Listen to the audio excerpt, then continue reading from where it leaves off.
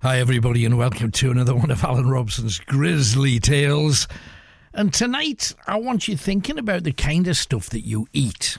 Now I can remember when I was little, you would hear stories about horrible things like cancer, and people would say, but do you realise it's 1 out of every 20 people that's going to die of cancer? And within 20, 30, 40, 50 years, it's moved up to 1 out of every 2 of us will die of cancer.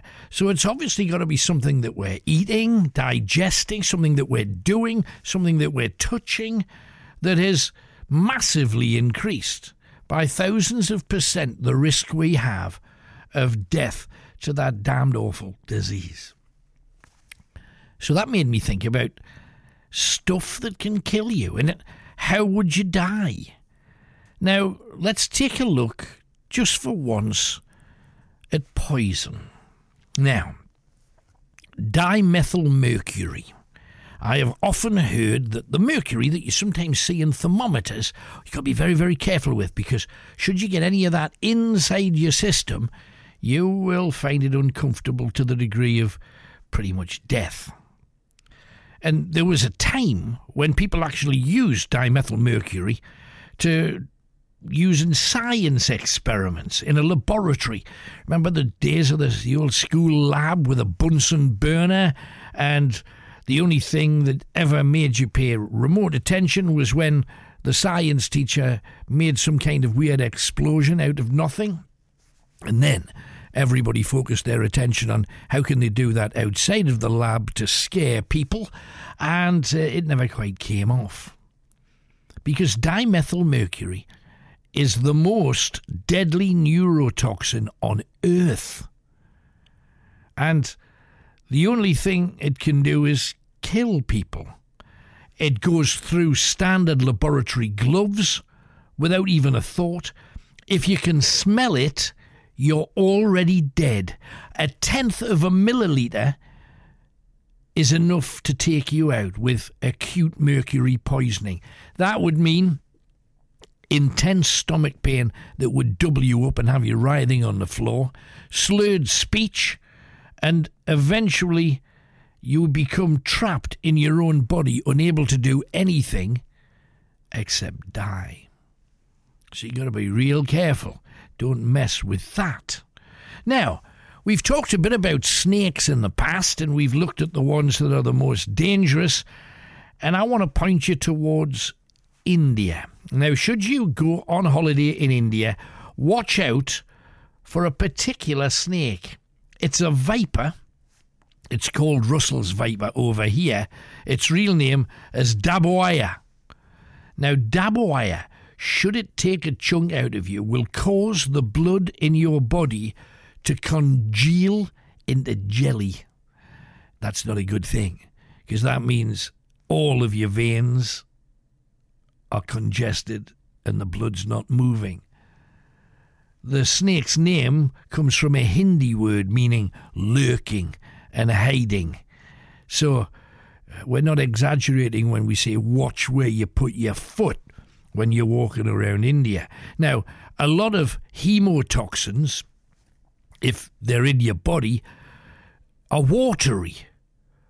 Russell's viper makes everything coagulate together, making you wee blood. You will throw up. You will suffer complete kidney failure very quickly. And if you survive, and about 1 in every 8 do, you're in for weeks of intense pain, blisters, and a lifetime of reduced organ function. So that's not a funny thing, and it's not to be messed with. Also, if you watch a lot of movies, and I do love them, you occasionally hear the phrase ricin. So we know it's bad. If you watch Breaking Bad, you will know how horrific the deadly effects of ricin are. It's actually purified from castor beans. But if you happen to ingest ricin, good news, your stomach might get crampy, but your digestive acids are okay at handling the worst of it, unless you've consumed a large quantity. Like a a small packetful. Because if ricin gets into your body through an open wound, your chances are worse, because that stuff has a direct path into your bloodstream where it begins to interrupt cell processes. Your organs will all bleed out and die. Now, the next one is something that you have already ingested into your system, whether you like it or not. Carbon monoxide. It's not the worst, it's not the most painful, it's not the most deadly, but it's actually quite a sneaky thing, carbon monoxide. It creeps into your house through maybe a heater that's broken. It incapacitates people, because normally you may well be asleep or you're napping, you feel a bit dizzy, confused, you've got a bit of a headache, and it will kill you before you wake up from a nap. The thing is, it can't be sensed by the human body. Most homes have a detector to alert families to problems like this, but those batteries, well, how many of you have changed them recently? 500 people a year will die of carbon monoxide poisoning in their own home. Your blood won't get enough oxygen, and most survivors recover completely, but many of them have partial brain necrosis, which means you're likely to die long before you should. Tetrodotoxin. Now, if you're a fan of all things classical, this is the stuff that almost killed Homer back in the day when he ate fugu. Tetrodotoxin, or TTX, is how most people know it. It's found in most types of marine life. Frogs, toads, newts. Science is reasonably divided as to whether these animals produce it or whether it's just a product of all of the bacteria, helpful bacteria normally, that live on them. Either way, there's a reason why it's illegal to keep a blue-ringed octopus as a pet, because they've got the most TTX. It's far more toxic than cyanide. There's no antidote. It'll kill you, because what it does doesn't work with the blood. It interrupts the signals between your brain and your body, which means your head can't make your muscles work. It suffocates you inside your body. Let's have another one that we've heard of because of various news bulletins and an awful lot of television and movie. We're talking about polonium. Now, this is potentially the most dangerous, but it's also the most useless. Polonium-210 has no function, and yet handling it is stupidly dangerous because of how radioactive it is. The isotope's radiation cannot pass through your skin, but it will seek out any available opening you have to infiltrate and kill you, through an ear, through an eye, up your nose, in your mouth, at the end of your, well, we don't want to think about it. You usually end up having a prolonged battle with one of the worst forms of cancer. Now, there are a lot of isotopes of polonium, but a single gram of polonium-210 could kill 10 million people, injuring another 10 million. Why do these things even exist? But somebody's created it. It has no function other than to kill masses of the population. How long before it does? Oh, blimey, aren't we on the optimistic side? The other one is a spider that I've told you stories of before, with me being covered in these things in the woods and forest lands of New Orleans when I was visiting a haunted plantation, the brown recluse spider. Now, not so much here, although some false widows have been moving into Britain. The brown recluse, if you live in the Americas, has a home in your shoes, under your pillow, in your toilets, particularly southern North America. It's a late-night hunter, so it's out at night when you're trying to sleep with your mouth open. Now, the spider won't actively hunt for you, but it will bite you if it's accidentally threatened. And although the bite quite often can't even be felt, the toxins that it delivers will cause large patches of your flesh, large areas of your skin to die. And sometimes it needs that flesh to be surgically removed. It eats away at your flesh. Most healthy adults would deal with the effects, but if you're young or if you've got a health issue, the poison can cause ruptured blood cells, blood thinning, organ failure, and it'll kill you. This next one is another one of those things that you've heard of, but you've got no idea really what it is. VX gas. We've all heard of VX gas, haven't we? But it's ethyl 2-bis-propan-2-Y-L-amina ethyl sulfanyl methyl phosphonate. That's its actual name. Now, VX, bit better than all of that. It was originally created to be an insecticide. But once they started using it on the countryside, it was deemed far too harmful for any casual use. So the British Army took it on as a potential weapon. Now, if you're looking at this, it looks a bit like the oil you would put in your car. But if you should touch it, if you should get it on your skin, it'll cause muscular contractions, shortness of breath, loss of bowel control, and you will poo yourself, blisters on your eyes, and it will eventually suffocate you from a loss of muscle control so you cannot breathe. In the event that you do survive, and sometimes the people do, it creates mental disorders. There is not a happy ending when we're talking about VX gas. So I just thought I would enlighten you, and actually enlighten myself, on some of the nastiest things that you can ingest into your system. But let's have perhaps a more traditional story, but a proper grisly tale from Barbados. I was handed a photograph when I was in the States. I wasn't in Barbados at the time. I was in Florida.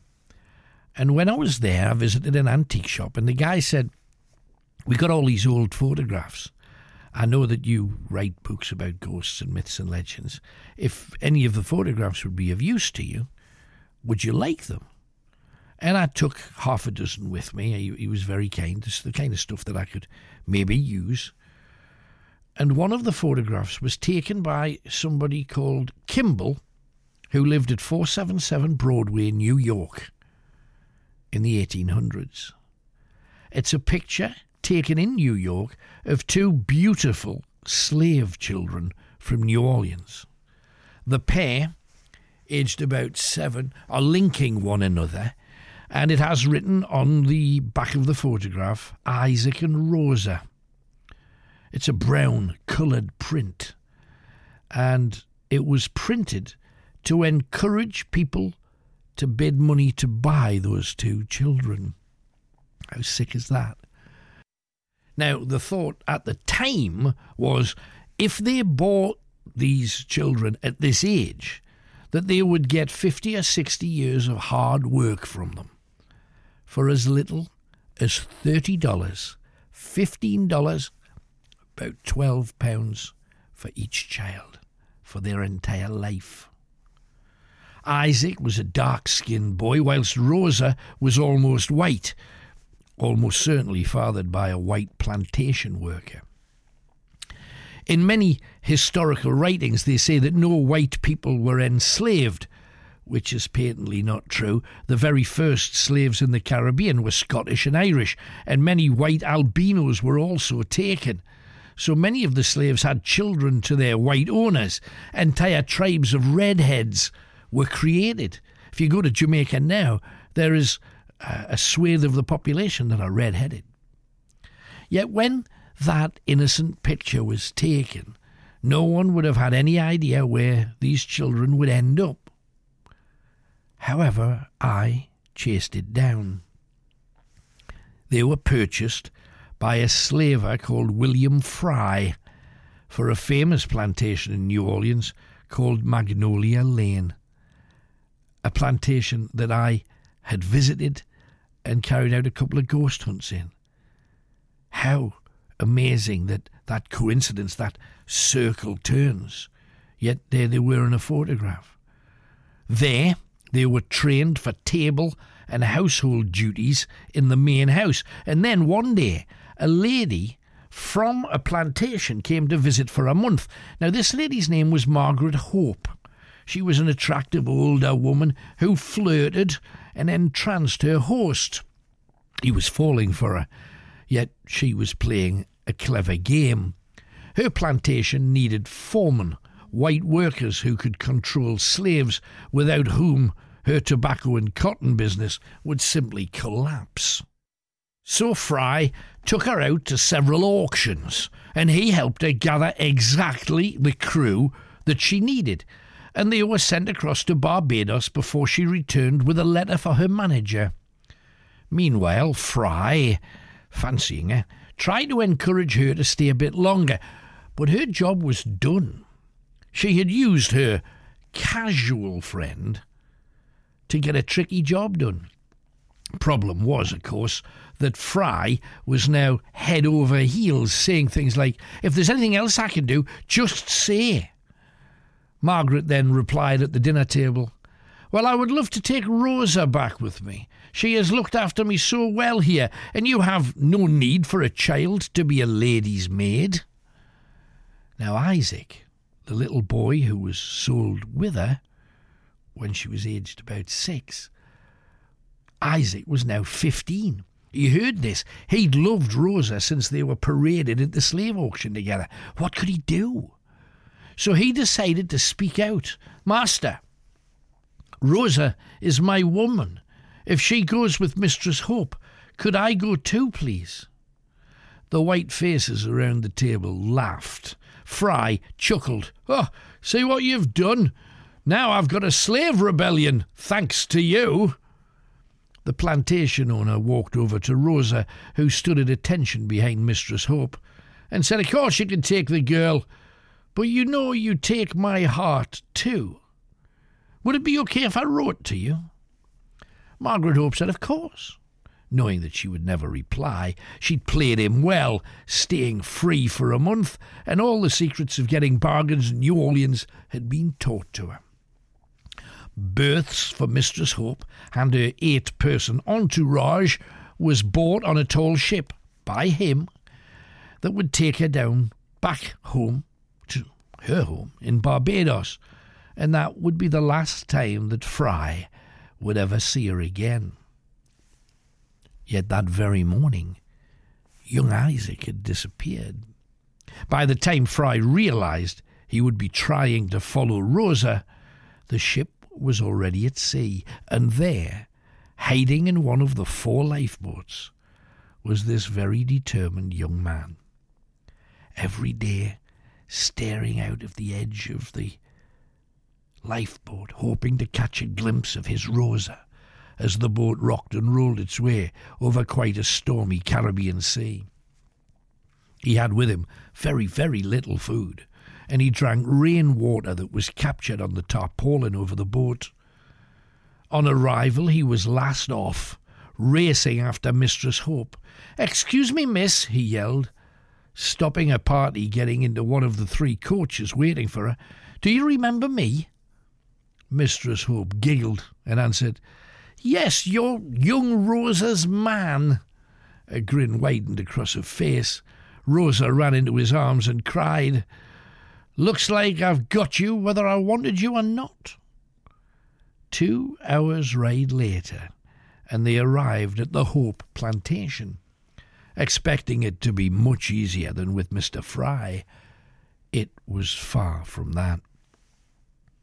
Some slaves had tried to escape, and 4 of them were flayed down to the bone, tied to frames around the central square.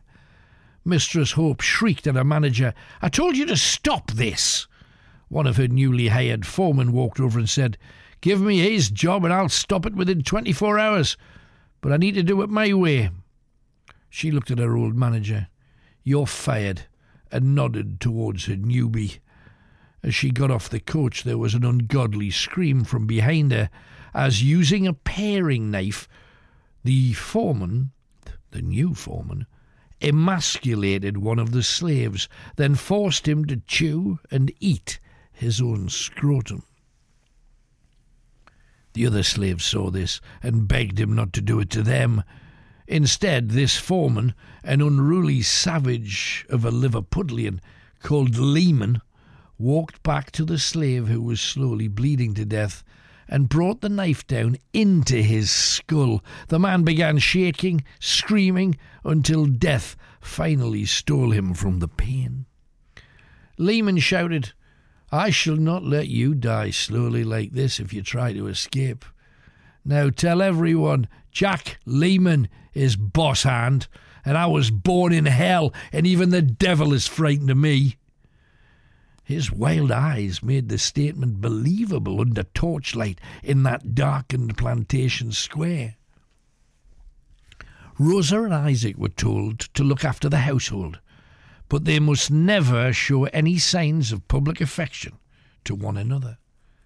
And for 2 years they never did. And then Lehman began to see how attractive Rosa was becoming. His rule was that the white slavers could take any woman of colour that they wanted at any time. It kept his men hard-working and loyal, so therefore he decided Rosa was to be his. That day he stopped Rosa as she washed some clothes in an outhouse and said, "Tonight you come to me, dressed nice and smelling fine." No slave dared refuse, but she told Isaac, who told her that she couldn't go. They were as good as married. This couldn't happen. Drastically, he tried to organise any type of escape plan without success, and just then he heard screaming.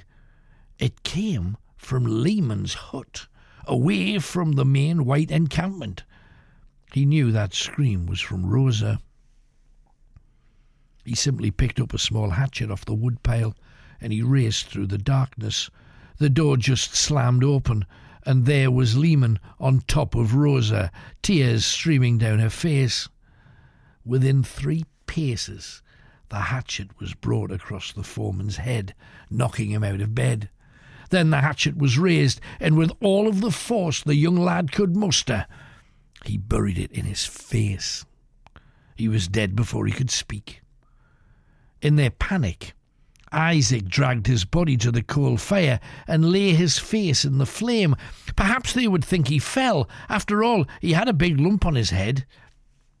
There was no explanation for the hatchet in his face. They would just have to run.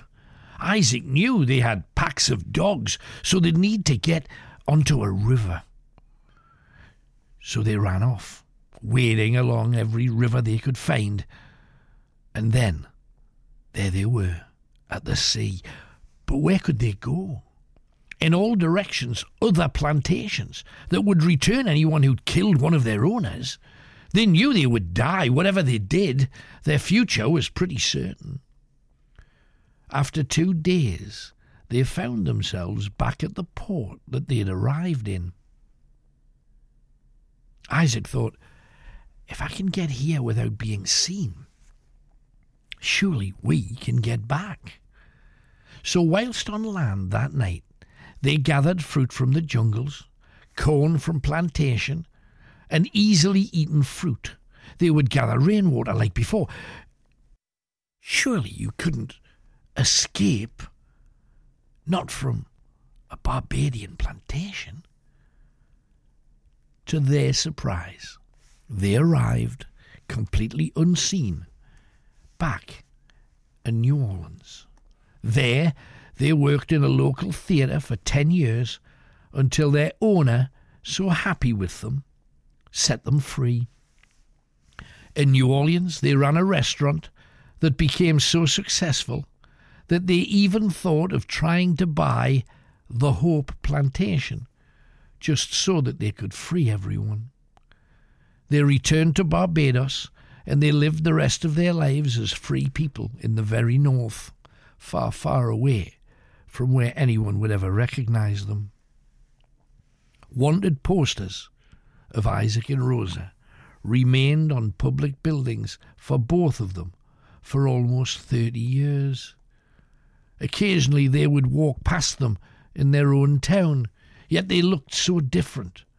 And now they had 5 children of their own, Isaac with a huge grey beard, and Rosa, who had padded out a tad and described herself as built for comfort. They opened a restaurant that became the talk of the island, called Juju's. They say that Margaret Hope once even visited it, but thought that the spices there were rather too aggressive. Okay, let's head back across to Europe, to another place I've been lucky enough to visit, the American Hotel in Amsterdam. Now, Leidseplein is a fashionable entertainment area in Amsterdam, and it was exactly that in the late 1800s. Yet years before, it was the area where Johann van Bankum used to live, back in 1672, or the year of disaster. According to Dutch history, a double murder was committed that changed the face of the political scene. Now, a man called Cornelius de Witt was accused of a plot to kill the king, the Dutch king, William III. De Witt was taken to a chamber in The Hague where he was severely tortured. His fingernails ripped off, both testicles squashed flat, using a flat-headed torture gadget similar to large pliers that was also used to crush his feet. The day after, his brother Johann was asked to visit him, and on seeing his broken body, he discovered that militia were there to imprison him too. Now, Johann van Bankum was an alderman and had sent away the detachment of cavalry and put 3 militia to guard the cell. He then went outside and started inciting the mob, saying that the De Witt brothers were trying to destroy Holland to hand it over to France or to England. Now, Van Bankum knew the De Witts were innocent, but he wanted to raise his profile and get noticed. The one thing he couldn't allow for was his prisoners to go to court, because if they did, they could easily prove their innocence. They both had alibis, they both had witnesses to prove the alibis to be true. And if this happened, Van Bankum's career would be absolutely ruined. So he gathered his own militia, some friends of his own, and he stormed his own jail. The poor innocent brothers were dragged from the building and pushed to their knees, where they were shot in the head. The bodies were left for the mob, who hacked them to pieces, carrying off arms and legs, parading their heads on the end of pikes. Now, King William III played no part in this double murder, but he did reward all of the leaders who took part, making Van Bankum a highly ranked police officer and transforming him instantly into a very wealthy man. Officially, this made him chief prosecutor and head of all police and detectives. A bizarre job for a proven murderer, and it was not long before he was breaking many of the laws he was being paid to protect. He started imprisoning innocent people that he just didn't like, or women that he wanted to have sex with, promising them freedom if they slept with him. He even set up his own private jail just for female prisoners and used it as his own personal brothel. He then began using local prostitutes to set up his enemies, putting them in compromising situations. Finally, he tried to set up one of King William III's friends, and then a group of others came forward to expose what he'd been doing. He was arrested in 1676 in his luxury home in Amsterdam, where the American Hotel now stands. He was charged with multiple cases of extortion and false imprisonment. He was found to have blackmailed hundreds of people, and his land and all of his monies were confiscated by the state. And he was made to confess by a horrific device that you can still see in Amsterdam's torture museum. You lie upside down with your back over a sharp edge, and gravity slowly breaks your back. Despite his back injury, he managed to escape but was recaptured and put in the same jail that he'd placed the DeWitt brothers. He put forward an appeal funded by his ill-gotten gains, but his back was seriously damaged, and following a fall it snapped, killing him. Along the canal, outside the American Hotel, people claimed to regularly see a figure bent double, believed to be the spirit of Van Bankum, returning to the place he loved to live before everything went wrong for him. So for our last grisly tale, I thought I would share with you the story of the sickly king of Dalriata. Now, this is over in the Western Isles of Scotland. That's head north, keep going north, even further north than that.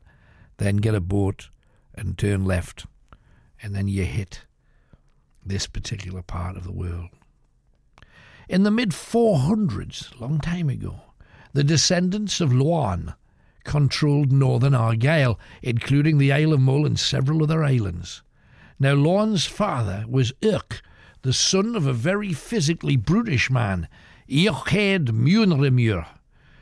So he expected his son to be a bit like him, a vicious fighting man. Instead, he had a weak, sickly child.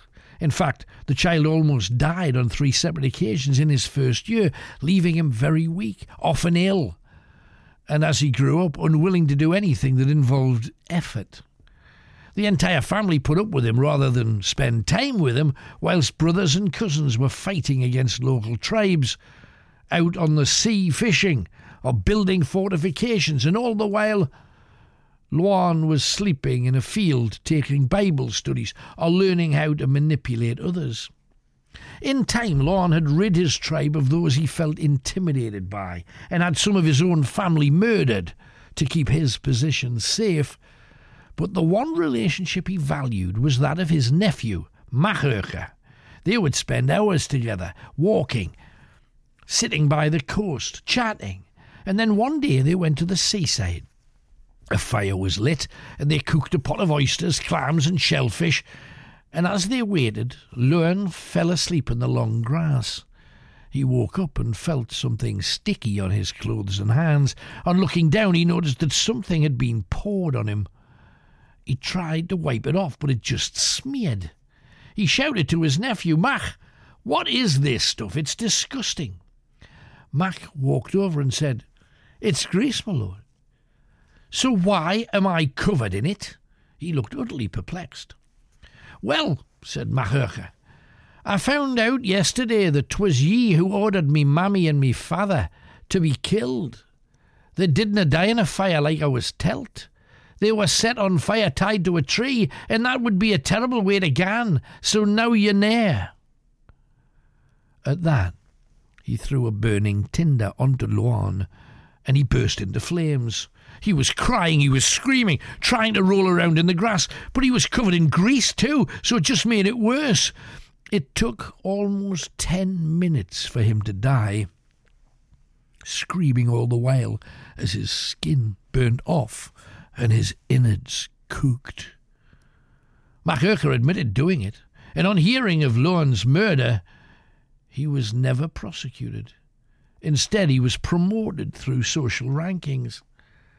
And some mornings you see a strange glow on the beach that locals believe is the burning body of Loan. In other occasions, you can walk along the coast and smell burning. You think barbecue or burning flesh. And in the distance you hear the sound of seagulls, or is it the sound of disembodied screeches of a man aflame? And that's our grisly tale for today. If you want a real live recorded adventure, get yourself looking through robsonsworld.com. I would love you to download a few and hopefully enjoy them. Thanks for joining me. Until next time, from me, Alan Robson, God bless you, and I wish you well.